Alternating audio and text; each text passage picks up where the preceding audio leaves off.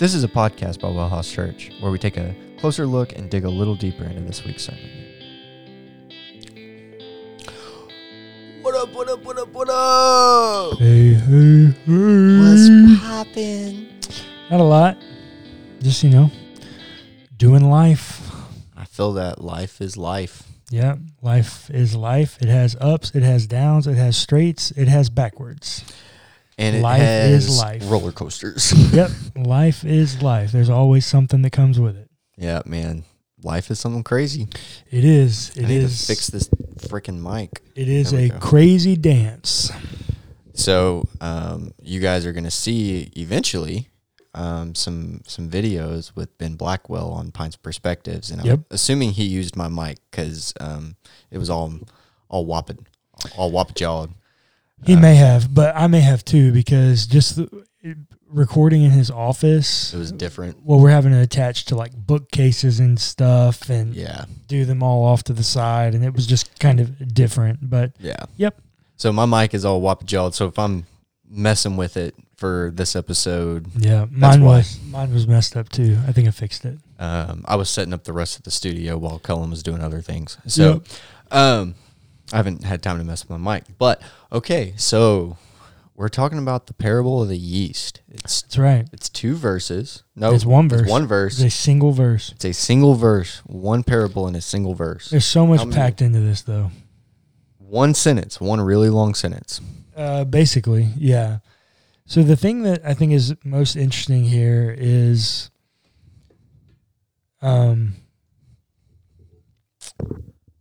Jesus says, so he's doing this teaching, right? And he's talking in all these parables, and he's telling these stories, and he says the kingdom, or he told them another parable, the kingdom of heaven is like. So Jesus has all these parables in a row about the kingdom of heaven, right? Or some reality of the kingdom of heaven. And the thing that I find so interesting is he puts them back to back to back. And sometimes he's saying the same thing, but other times he's saying something different. Yeah. And I don't know how much a normal person would want to read into this, but he says, the kingdom of heaven is like yeast that a woman took. Let me ask you a question. Just up to this point, is the kingdom of heaven like the yeast, or is the kingdom of heaven like the woman?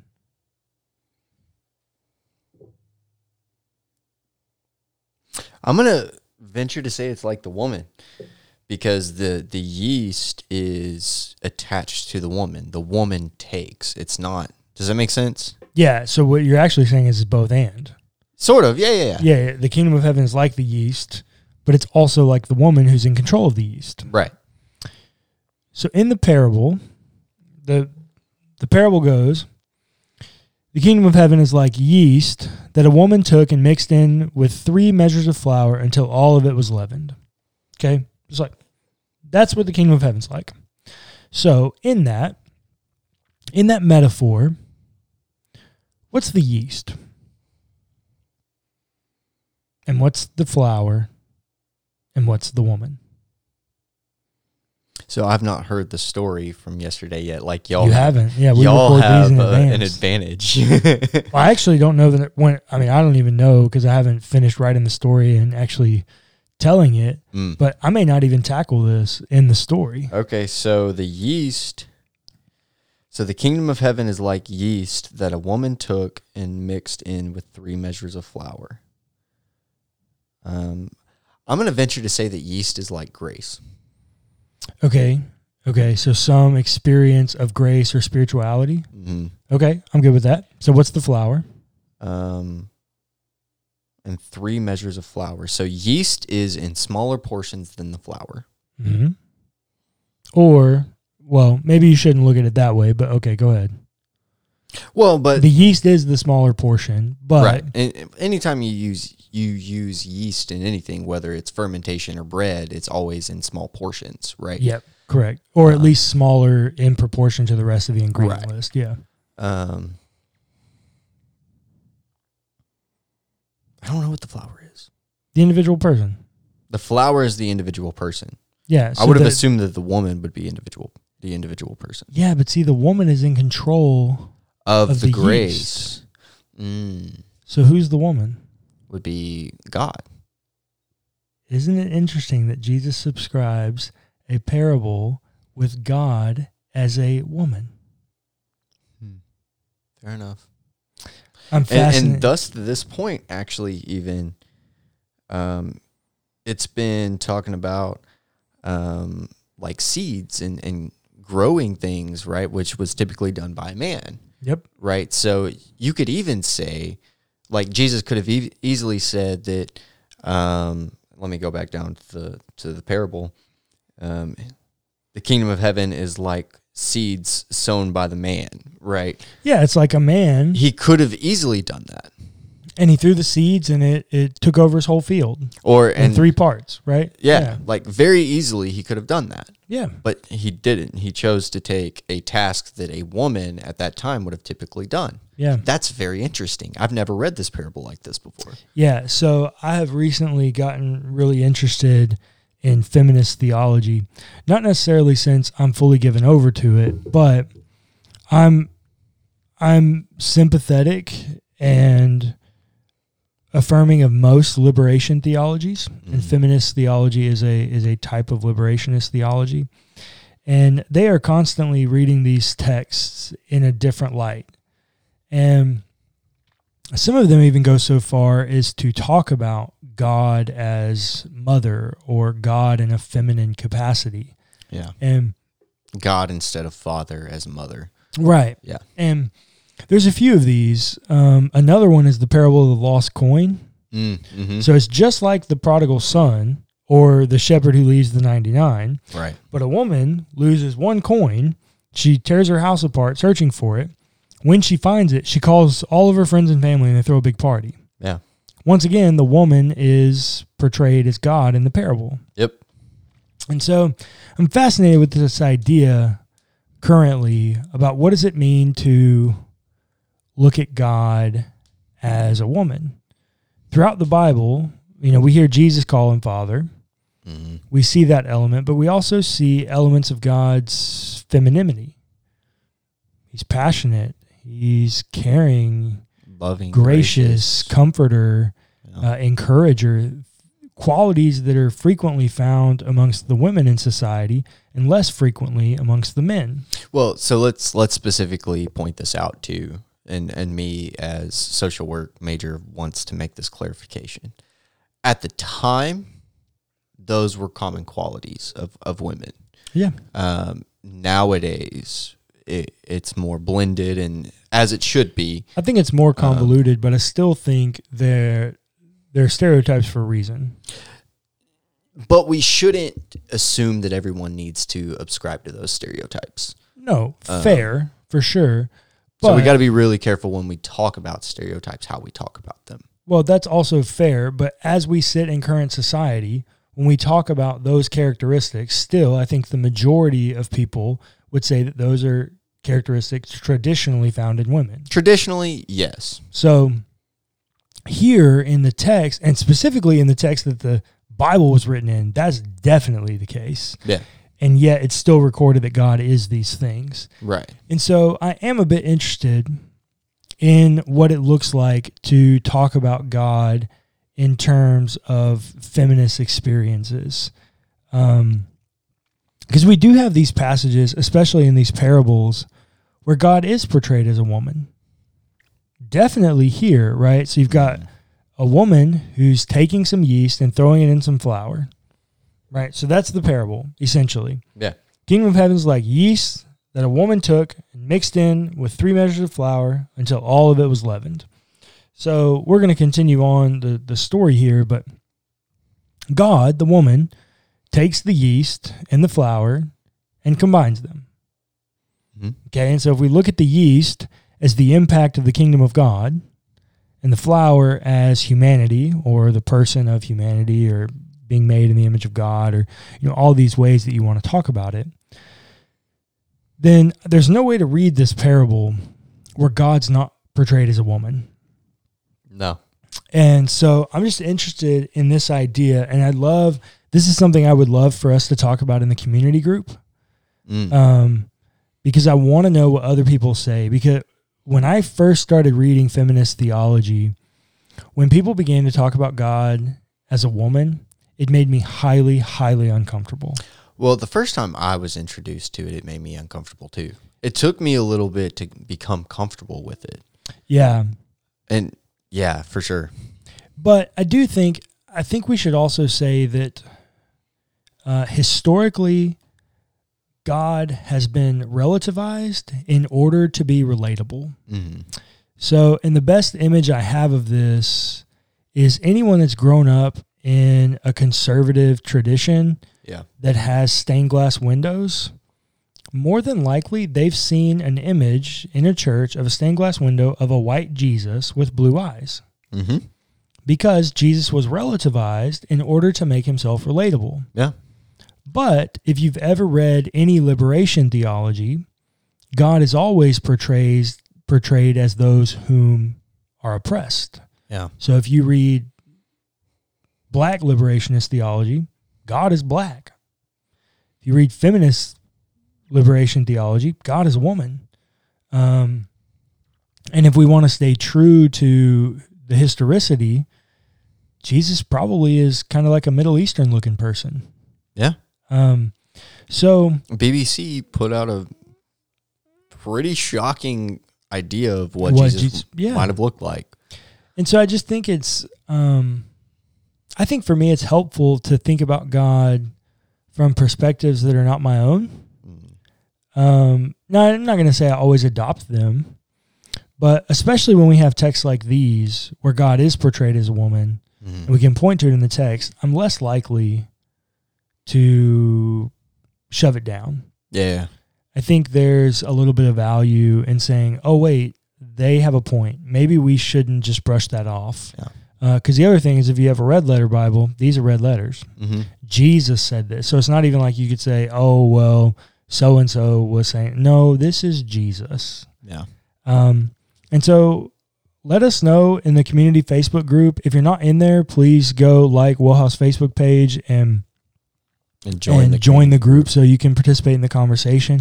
But I'm really interested to know what other people think about and how they feel about looking at God as a woman. Yeah, that's an interesting conversation that you guys should go have. Because it is something that is very important right now. With the feminist movements and things that we're in. Well, I think it's something that's very relevant, something we need to talk about. Yeah. And I think that maybe a part of the reason, right, that we've looked at God as a male figure for so long is because the males had so much power over the narrative, right? And so maybe this is a conversation we need to have. Yeah, well, feminist theology would also point to Lady Wisdom. Right, in the Proverbs. Yeah, and say, well, that's a feminine expression of God. Yeah. And I already talked about, the parable of the lost coin and some of these other places. Let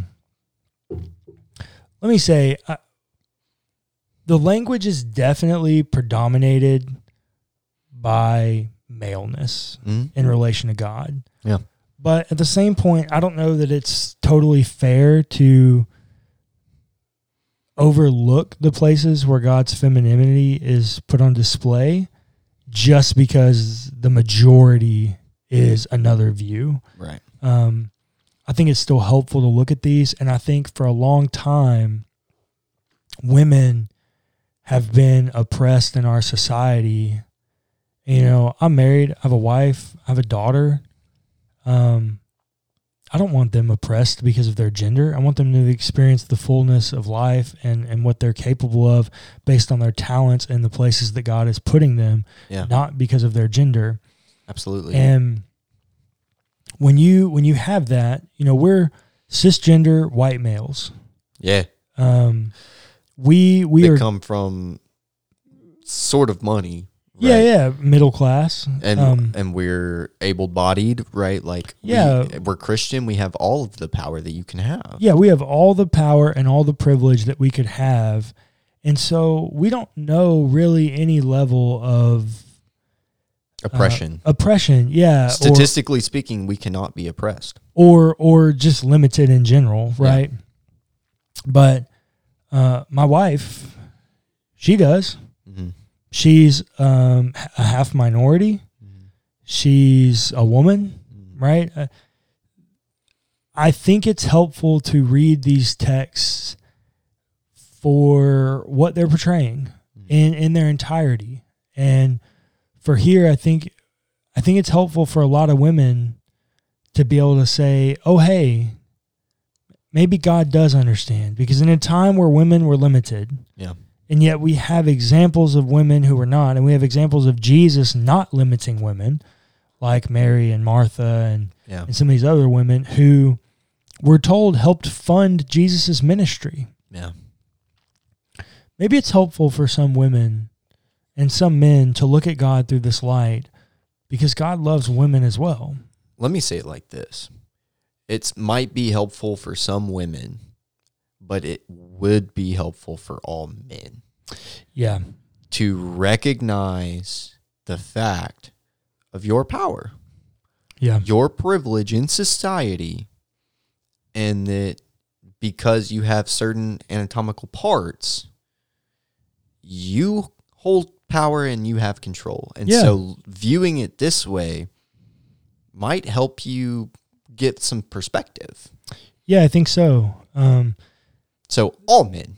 Yeah, well, that's how I do it. I know that some men won't want to or they'll be uncomfortable with that, and that's fine. But that's how I do it. I think it's helpful to do that kind of reading. But for the rest of it,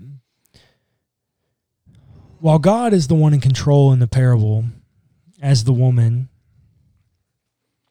what happens is she throws the yeast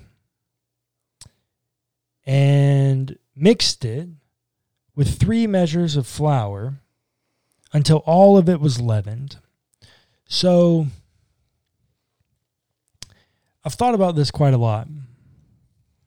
When you make bread, you have yeast and flour, all your ingredients, and you throw them together. And we have bread makers, right? So, or mixing stands or whatever you want to call them. But they do the hard work for us. Yeah. But I remember back in the day watching our grandmother make bread, and she did something called kneading. Yeah. She would stand over that board and she would flour that board and she'd sit there and knead the dough. She'd roll it, press it, twist it 45 degrees, roll it, and press it. Over and over again.